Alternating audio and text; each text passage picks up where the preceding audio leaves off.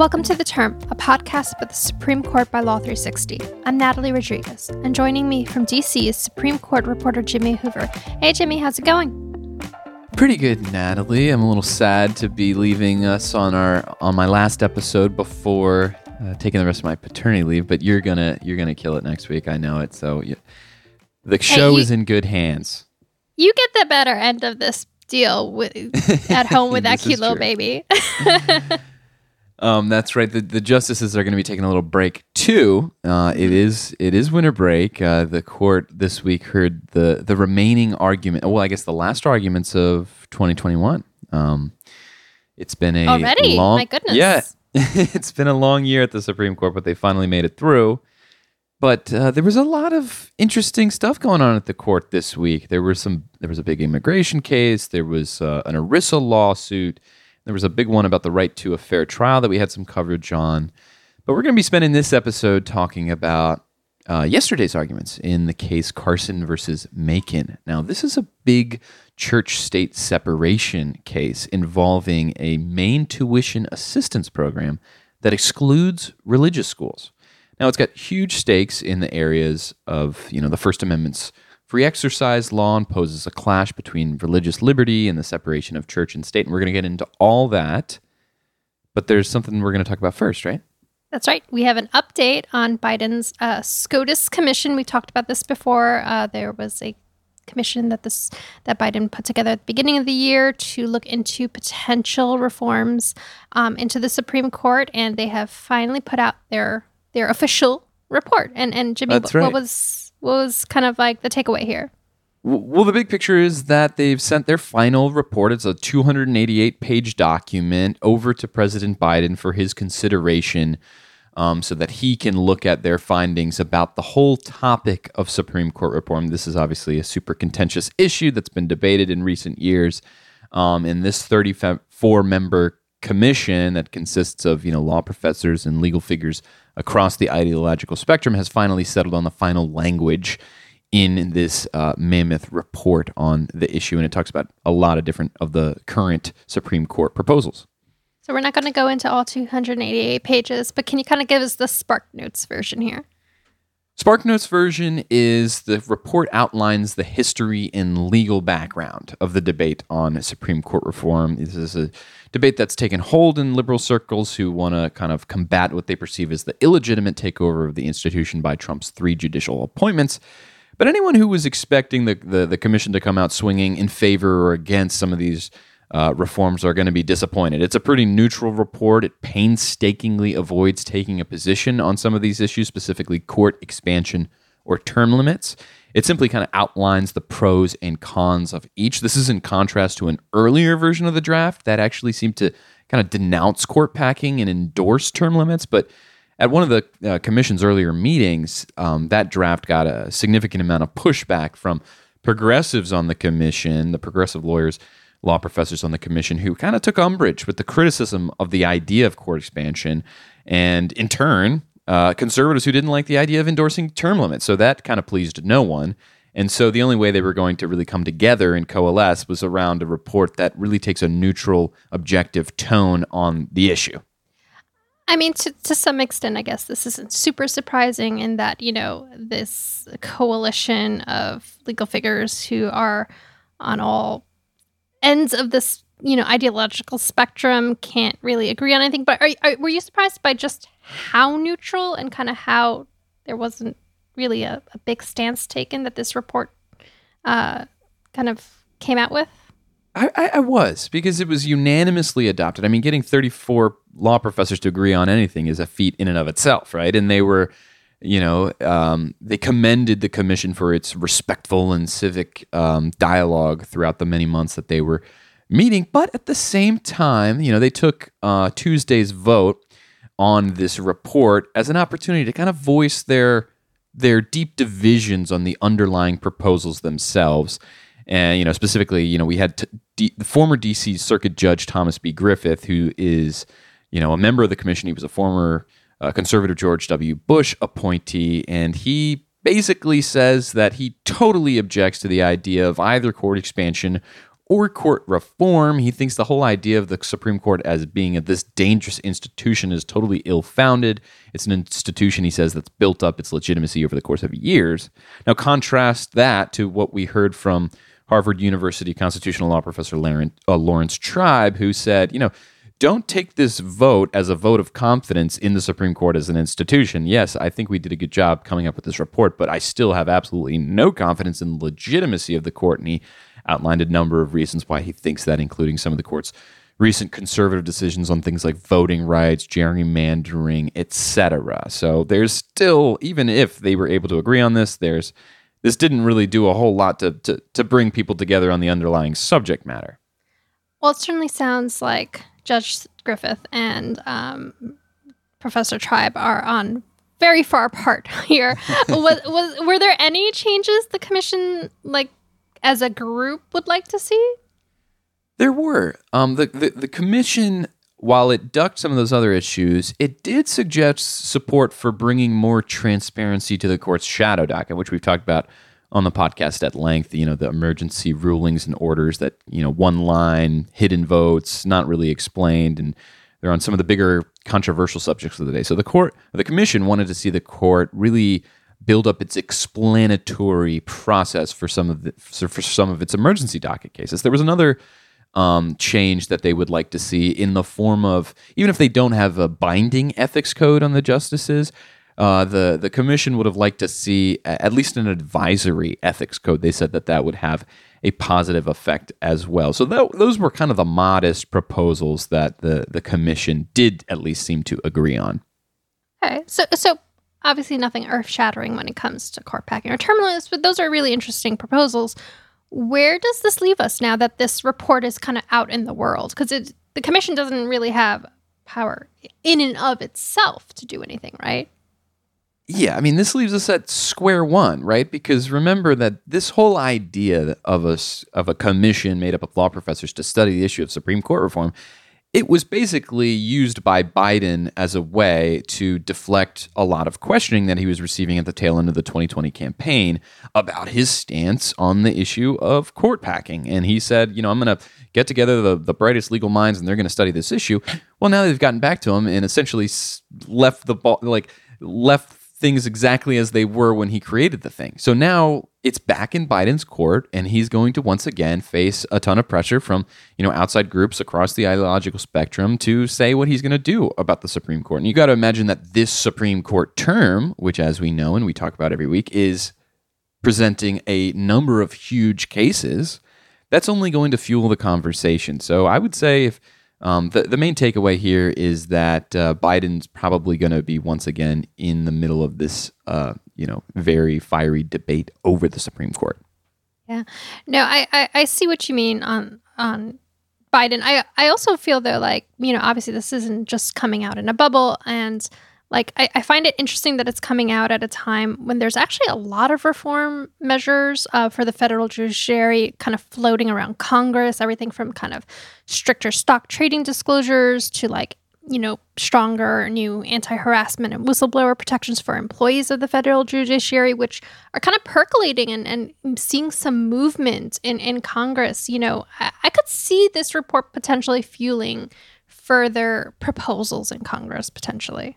Potentially. I mean, there's something for everyone in this report, but at the same time, there's really nothing much for anyone. You know what I mean? It only helps the conversation go so much farther. But that was the update for the commission.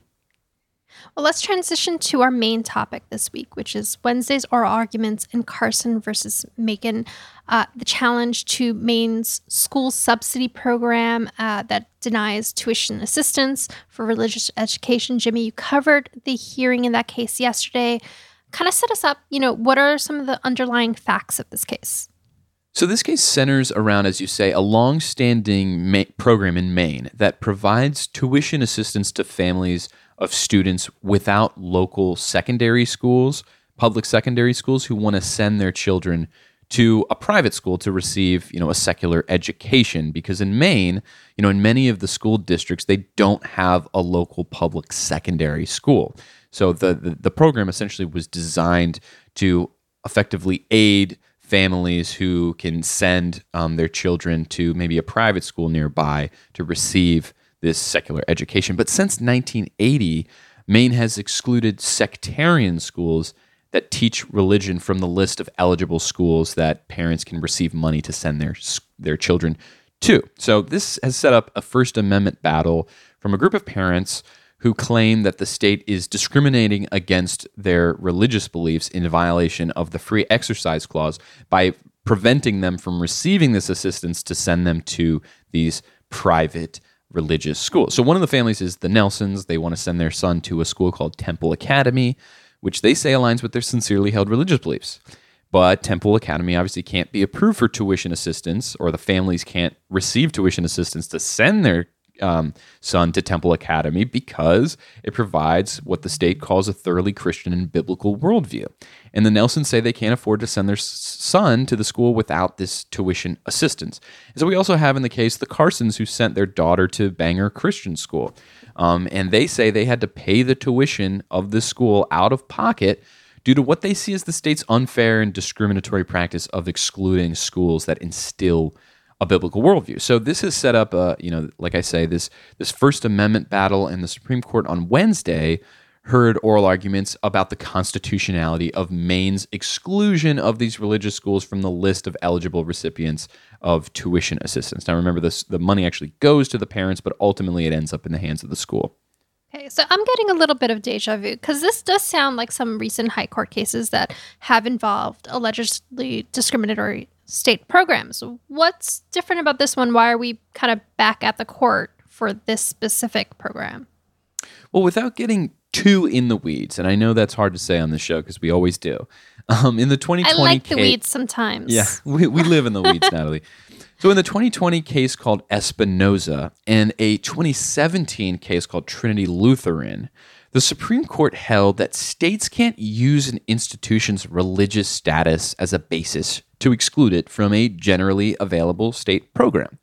But in this case, the First Circuit held that Maine's program isn't discrimination based on religious status, but rather, the Court of Appeals said, it's an attempt to prevent state funding of religious education. In other words, it's the use of the funds, not the religious status of the schools, that makes the difference and justifies the program. After all, under Maine's program, religious schools aren't simply excluded as a matter of course. In fact, the program says, or Maine says, that some religious schools that are able to provide a secular education can still be a recipient or can still participate in the program, meaning that parents can still use this tuition assistance to send their kids to those religious schools. So what's the parents' argument? What did they argue to the justices? So we heard from Michael Bindus of the Institute for Justice, who was representing the parents at oral arguments on Wednesday, and he basically said that this distinction between use and status has no basis in the Constitution's text or history. And here's a clip where he kind of succinctly makes his point. There's no basis for a use-based departure from strict scrutiny in the text of the Free Exercise Clause. There's no basis for it in this Court's free exercise precedent. And there is no basis for it in common sense. Religious schools, after all, teach religion, just as a soccer team plays soccer or a book club reads books. Yes, it is part of what they do. It is also part of who they are. Of course, religious schools also teach secular subjects and satisfy every secular requirement to participate in the tuition assistance program. It is only because of religion that they are excluded. So now before we get to the justices, let's hear what Maine's defense of its program was. Well, Maine says that the whole point of the program is to offer students without a local public secondary school the equivalent of a public school education, which is, all students are entitled to under Maine law. But the point is not to subsidize religious instruction, Maine says. The state, and I should say that the state's being supported in this case by the Biden administration. The state says that they have valid reasons under the Establishment Clause. This is the clause of the Constitution that bars states from endorsing official religion. They have valid reasons under the Establishment Clause from using taxpayer funds on religious education. And they go further and say that the religious schools chosen by the parents, the Temple Academy and Bangor Christian School, have discriminatory policies against LGBTQ students and faculty, and they shouldn't be forced to use taxpayer funds that ultimately go to those schools. So here's another clip from Maine Chief Deputy Attorney General Christopher Taub. Maine has determined that as a matter of public policy, public education should be religiously neutral. This is entirely consistent with this court's holdings that public schools must not inculcate religion and should instead promote tolerance of divergent religious views. The petitioners want an entirely different benefit: instruction designed to instill religious beliefs at taxpayer expense. They are not being discriminated against. They simply are not being offered a benefit that no family in Maine is entitled to. So religious liberty cases like these do tend to divide along the ideological lines with the justices. Is that what we saw in yesterday's hearing as well? That's exactly what I was hearing from the justices. There was a clear ideological split. And I would say, unlike maybe other cases, we've heard this term where you have one or more conservatives expressing, at least some sympathy for a narrower position in the case.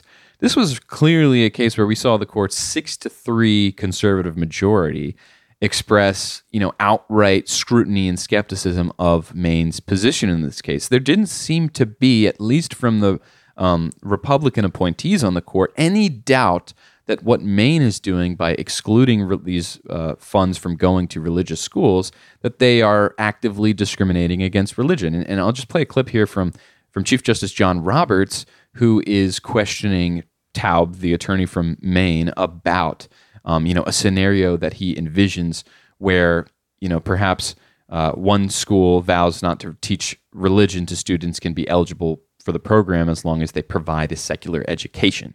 Let's suppose you have two schools. School A is run by religion A, and that religion has a doctrine that they should provide service to their neighbors. So they're set up and running a school.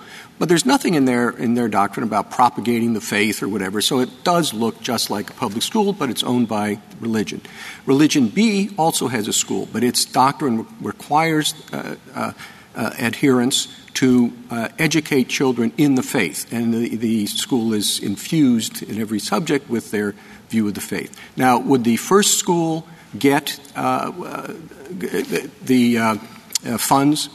Yes. Okay. Would the second school? No. And that's because of the difference between the two religions, right? That's because their program is specifically instilling and promoting religion in students. And the other religion does not.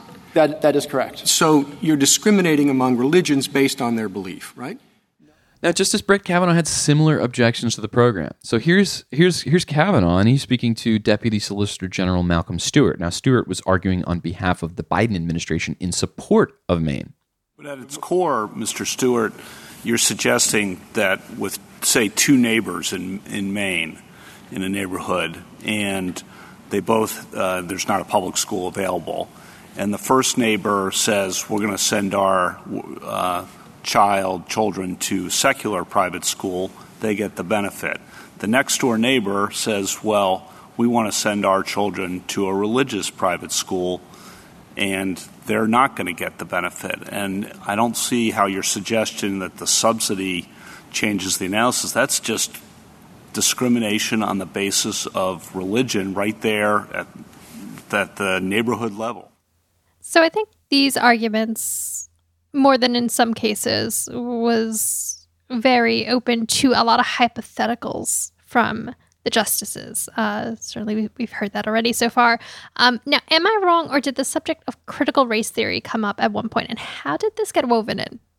You're not wrong, Natalie. This came up from questioning from Justice Samuel Alito, and it was basically in the context of him trying to make the point that the state program here seems to single out religious instruction as the sole type of instruction that would disqualify an otherwise accredited school from being able to participate in this program. And the justices were talking to Maine's attorney about different types of education that we would obviously know to be immoral, like white supremacy or something like that. And Taub is saying, no, we obviously would find a way to exclude white supremacist schools from this program. And Justice Alito says, well, what about a school that chooses to teach critical race theory? Would that be allowed? So that's the context in which it came up. Make of that what you will. It's a whole really hot flashpoint in American politics today. But it just kind of shows the really controversial subject at hand, which is, the ability of parents to choose. It's the whole debate surrounding school choice, and that was definitely front and center at oral arguments on Wednesday. So we really haven't heard yet from the liberal justices so far. What did they have to say? All three liberal justices on the court came to the defense of Maine in this case, and they were very outnumbered throughout the arguments, but over and over again we heard from them kind of a concern that the Supreme Court is further eroding this wall of separation between church and state. And I just want to focus on some of the comments from Justice Kagan. So she basically notes that there's tension between the free exercise clause of the Constitution and the Establishment Clause of the Constitution. One prohibits religious discrimination while the other ensures the separation of church and state. So Kagan says, and she borrows a phrase that's been used in the Supreme Court's, religion clauses jurisprudence for years now, and that this idea that there's like a play in the joints here between these two seemingly diametrically opposed clauses. And she says this play in the joints should allow states to kind of tailor these programs to consider some of the public policy issues surrounding religion in the schools and perhaps to avoid some of the divisiveness that directly funding religion might cause. And so here's a clip where she kind of alludes to the policies, what she calls the discriminatory policies of these two schools and how it could factor in a state's decision not to fund or to provide tuition assistance toward them. Some states would, have such programs and love them. And another state says, for the reasons that Justice Breyer gave, we think that this would be incredibly divisive in our community. And you can think of a wide variety of reasons why that would be. It would lead to too great entanglement. It's not good for the religion itself. Or other people in our community won't understand why we're funding this program. I mean, these schools are overtly discriminatory. They're proudly discriminatory. Other people won't understand why in the world their taxpayer dollars are going to discriminatory schools. For any of a number of reasons, a state can say, we don't want to play in this game. And the question is, isn't this play in the joints idea, wasn't it specifically understood to allow different kinds of solutions in different sorts of areas? So I know we don't like to, crystal ball here too much, but with this one, are we looking at a 6-3 decision here? If I was a betting man, I would probably say yes. We're looking at a 6-3 decision to at least hold this particular aspect of Maine's program to be unconstitutional. But you never know what goes on in the back rooms of the Supreme Court as the justices deliberate over these very contentious issues and start to circulate opinions. But I think this could be another one similar to the gun case argued in November and the abortion case argued in December, where the conservative majority really just flexes its muscle to in this case to expand the scope of the free exercise clause of the Constitution to accommodate these religious liberty claims. This is going to be something that church-state separation advocates are worried about, this what they consider to be the further erosion of this wall and a ruling that they think and they fear could require taxpayer funds to go directly to religious, or not directly, but go indirectly to religious institutions around the country. So definitely one to look out for. I'm not expecting it anytime soon. This could be another of the big blockbuster cases that comes down in the last month of the term. But it's shaping up to be quite a big one, Natalie. Yeah, June seems to be shaping up potentially to be quite busy. Jimmy, as always, this has been great. Thanks so much. Thanks, Natalie. We'd like to thank our producers, Stephen Trader and Kelly Marcano, and our executive producer, Amber McKinney. Music for the show comes from Slender Beats, and for more information about all the high court action, go to law360.com/the term. You can also find us anywhere you listen to podcasts. Just search Law 360 in the term. Thanks for listening.